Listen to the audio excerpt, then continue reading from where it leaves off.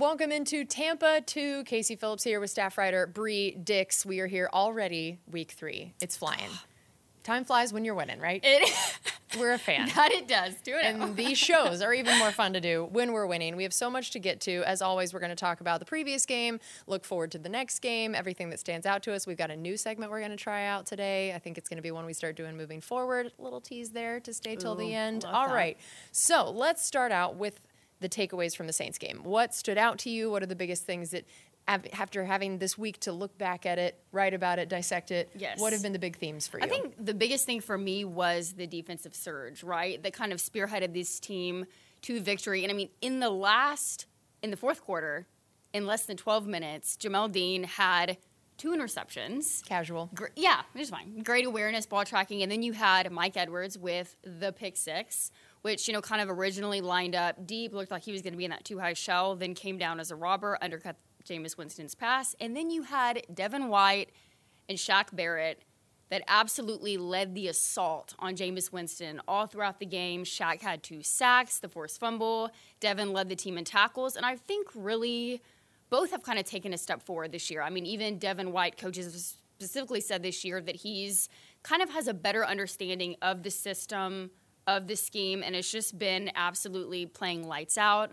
all around the football. So I think for me, that was where the excitement level this week was coming in, is just the dominance that unit has played with. I mean, at this point, they're in the top 5 in nearly every statistical defensive category. They're giving up the fewest amount of yards. They're leading the league in sacks.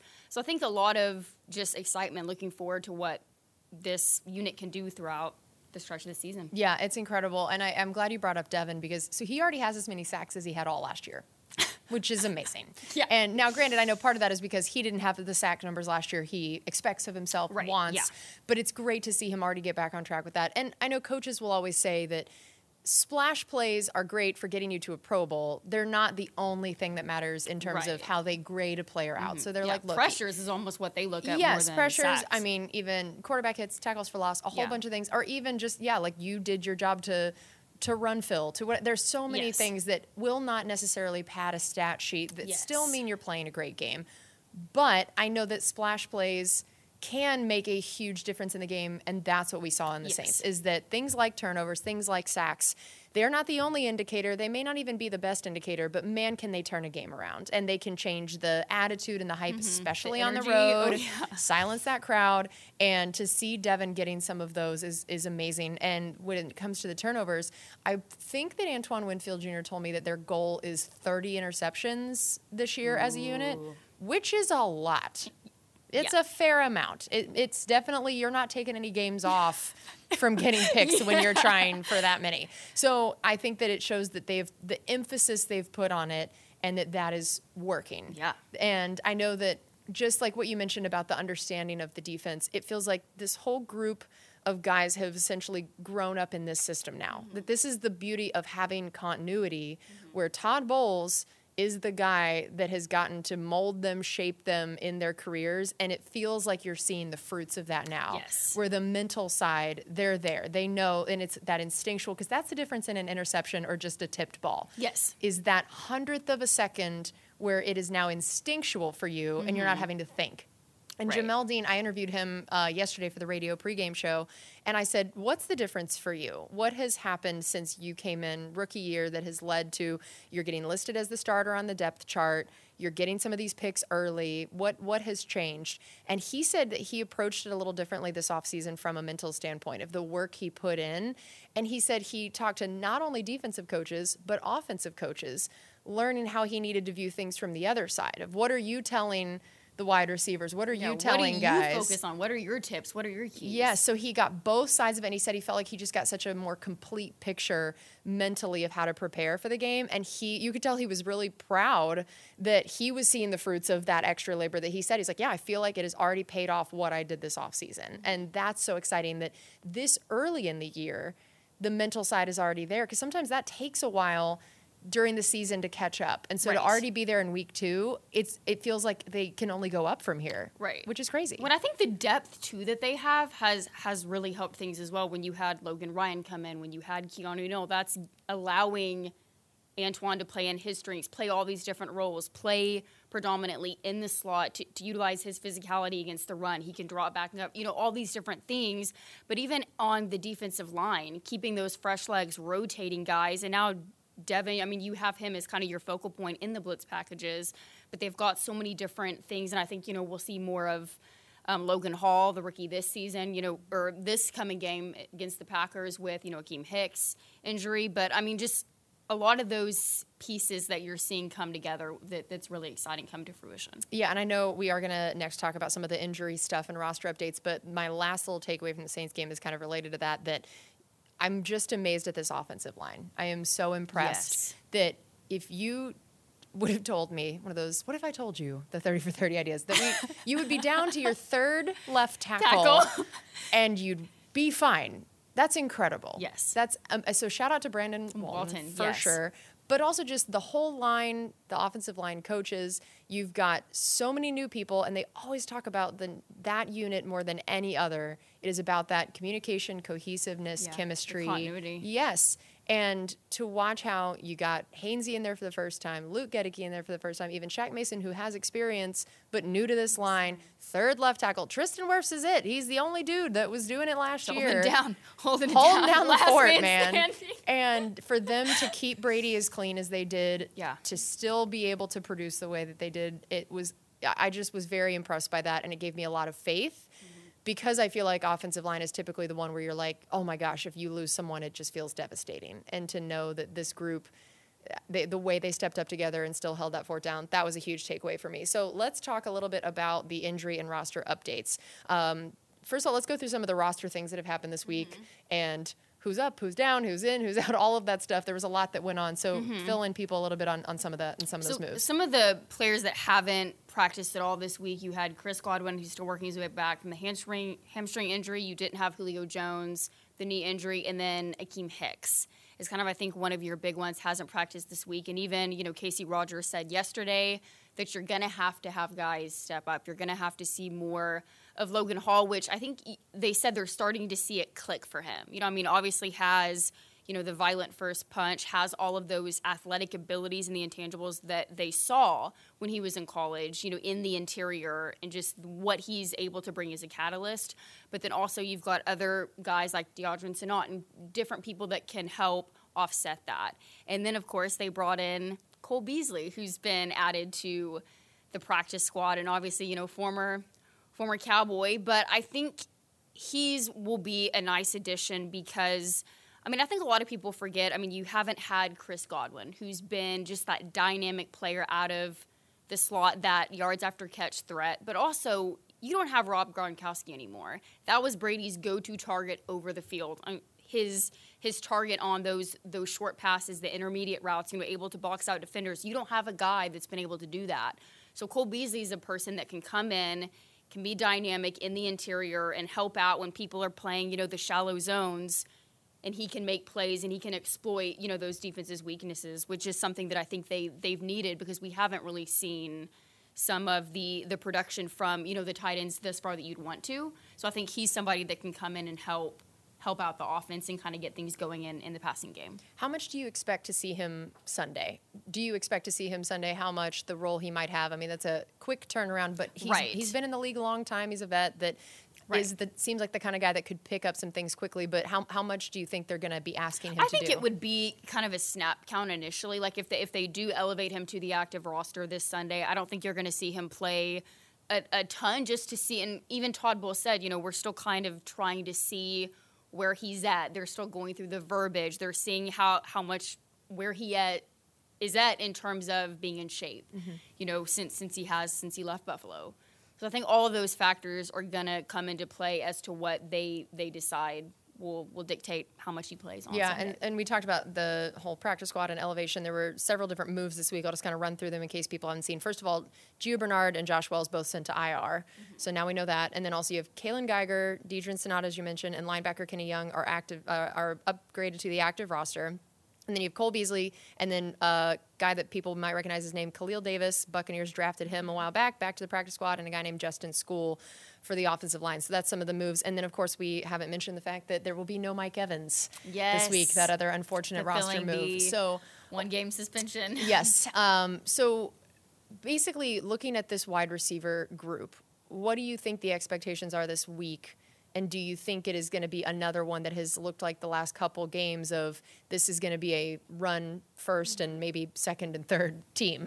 Yes. I think you're going to see more of the same. You're going to try to get Leonard Fournette involved. You're going to try to get Rachaad White maybe on some of the perimeter runs and create that balanced attack to where you're taking some of that pressure off of the offensive line. Because, I mean, they're going up against one of the best interior defensive lines in the NFL. You have Kenny Clark, who is an absolute menace. They're going to be bringing guys, so you need to try and offset that. And so I think they're going to try and do that with the run. They're going to do that with the perimeter attack. You're going to do that over the middle to get things working. And then when they have to allocate resources towards the offensive line by stacking the box, well, then you can have favorable one-on-one matchups to the outside, like you saw that Brady was able to have with Brashad Perryman with that one-on-one when he had the touchdown. So I think that's going to be one of the big things this week that we're going to see. Yeah, so my next question was going to be keys to the game. And Is it safe to say that for you, the biggest one would be getting the run game going? Yes, but I would also say one of the biggest things that the coaching staff has stressed this week is just the situational football, being better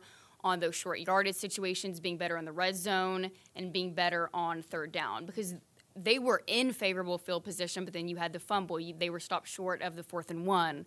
So, I mean, these are all things that you're going to have to be able to work through. And then defensively, it's going to be stopping the run. Because the Packers have that incredible 1-2 punch of Aaron Jones and A.J. Dillon. And their receiving core is a little bit, it's revamped. And they're in that rebuilding phase. You have rookies, Christian Watson and Romeo Doubs, that are still trying to engender that trust of Aaron Rodgers. And so as they work through that, you've got Aaron Jones that's taking the bulk of the carries, but really they're good complements for one another in that Aaron Jones kind of elevates their screen game and has that shifting distance space. But then you've got A.J. Dillon that's, got the power through the tackles, kind of that battering ram style of runner. And so they complement each other very well. And that's going to be a huge thing for this defense and being able to stop that and setting the edge. Because there's nothing more demoralizing than getting gashed on the ground. Yeah, and it's so interesting the similarities between these two teams right now and that they are not probably the storylines that we would have expected. Yes. That to be saying that a matchup between Aaron Rodgers and Tom Brady, and we're just like, man, hope the run game gets going. It's just such a funny thing to think about. And if a few weeks ago or even, a few years ago, maybe you hear that, it'd be like, wait, what? But even looking at the injury reports, it's going to be interesting to see for them. So what we talked about, the wide receiver core, already just like you put it, revamped, which is a positive way of saying that they lost some people and are working on the new people. Adams. Yeah, lost a rather important piece there. So now you have Randall Cobb, who has not participated because of illness both days. Yeah. You have Alan Lazard, who, this is what's interesting too. Alan Lazard, Sammy Watkins, and Christian Watson, all three went from limited to did not participate. Yeah. So that's always the thing about injury reports that can tell you something is you typically don't want to see guys get downgraded throughout the week. You're hoping it's going the other direction. So for them, I'm like, man, both teams are looking pretty banged up in that area. And already that may be very handy. We appreciate them, matching us on the injury report there with all these wide receivers. And then also their offensive line, they've finally, gotten a few pieces back, but still David Bakhtiari, he went from did not participate to limited. So maybe this is the first time you see him. I don't know if he'll be available or not. That's a big piece on their line. Mm-hmm. But I do think that knowing this, it could be a little helpful of trying to get some pressure. I was thinking about guys like Shaq, like Joe Tryon going against some tackles that have had some injuries. Mm-hmm. But at the same time, they can really only tee off if you're able to stop the run. Yeah. And knowing that this is, looking at all those wide receivers that have been injured, it's just, the Packers are going to be trying to run the ball. And that's been the Bucs' area of strength. I know coaches said that they felt like they didn't love some of this last week. Right. That the way that it was headed. And especially to me, I think it'll be interesting to watch the first series because both games so far, the first drive of the opposing team has resulted in some pretty big gashed runs. Yes. And that it felt like the first drive, the defense, a little shaky. Kind of finding their bearings. Yeah, and then after that, lockdown. Yeah. It changed immensely. So I think to watch that opening drive, especially at home, when you can get that crowd behind you on defense right away, I think if you get a 3 and out on that first drive, that's what I was just about to say. like that's going to be that this home crowd's first time seeing this team. Gain all of the momentum. Yes, I think that's going to be huge to see if they can switch how they are acting on that first drive, lock down the run game, get the Packers feeling like they're not going to be able to rely on it.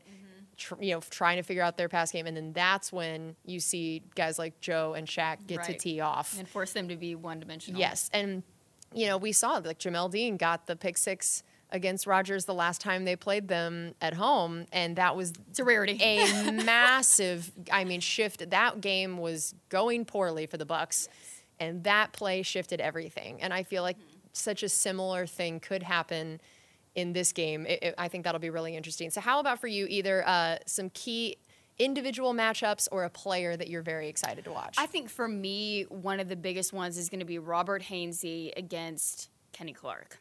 I think it's telling when you have, especially for a nose tackle, to be the one that all of the coaches, Brady himself, have talked about this is one of the top tier in the NFL. Now we know what it's like to be preparing against Vita. Yeah, right? It's the same thing.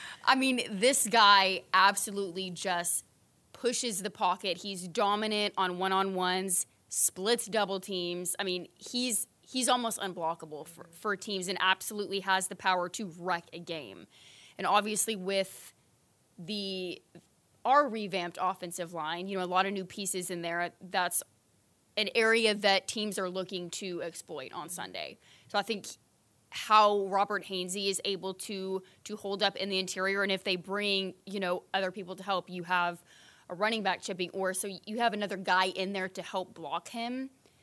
But how that works out, and then I'm excited for the Levante David versus Aaron Jones matchup. Yep. I love me a good linebacker, running back duo. That was going to be my pick, but I was going to say maybe Devin as well. That was it. Both of those two guys, because, Devin and Levante against A.J. Dillon and Aaron.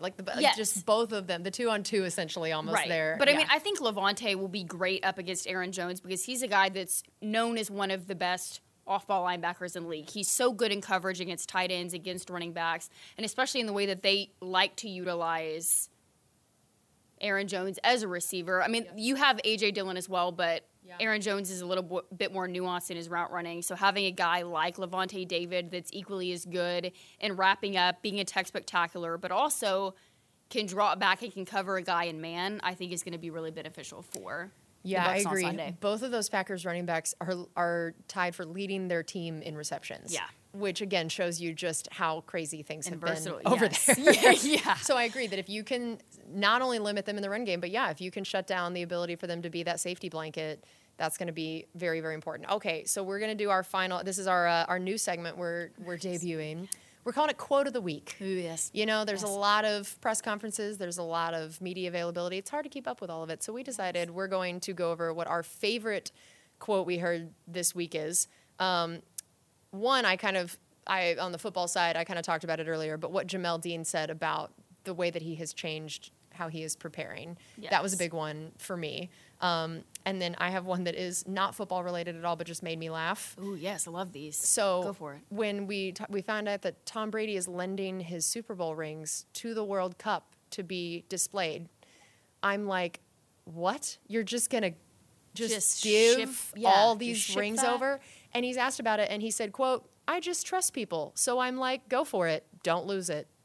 I was like, can you imagine being the person on the other end of that quote that's just like being handed these rings, like, cool, just all of Tom Brady's Super Bowl rings. Just, I love it. I trust people, but don't lose it. I loved that quote so much. And I'm like, Brady is such a man of details and all of this. And yet I love that he's won so many that he's just like, sure. Like, it's fine. Take it. Whereas, like, I feel like my ring, I have locked away. Yeah, like, I have that thing where I haven't even... like, several levels? I haven't even put it on. I have literally not put it on since receiving it because I am terrified. And I'm like, this is the difference in having one versus having 8 million. So that made me laugh. So that was my quote of the week. What is yours? I would say mine, I had a couple, but I loved... Carlton Davis was asked about the defense through the first 2 games. And I loved his mindset because I feel like it kind of embodies their entire mentality thus far. But he said, I'm not really looking into the numbers of it. It's early. It's week 3. We have a long way to go before we start looking up at what we're doing. We have to be consistent at what we're doing to make it mean something.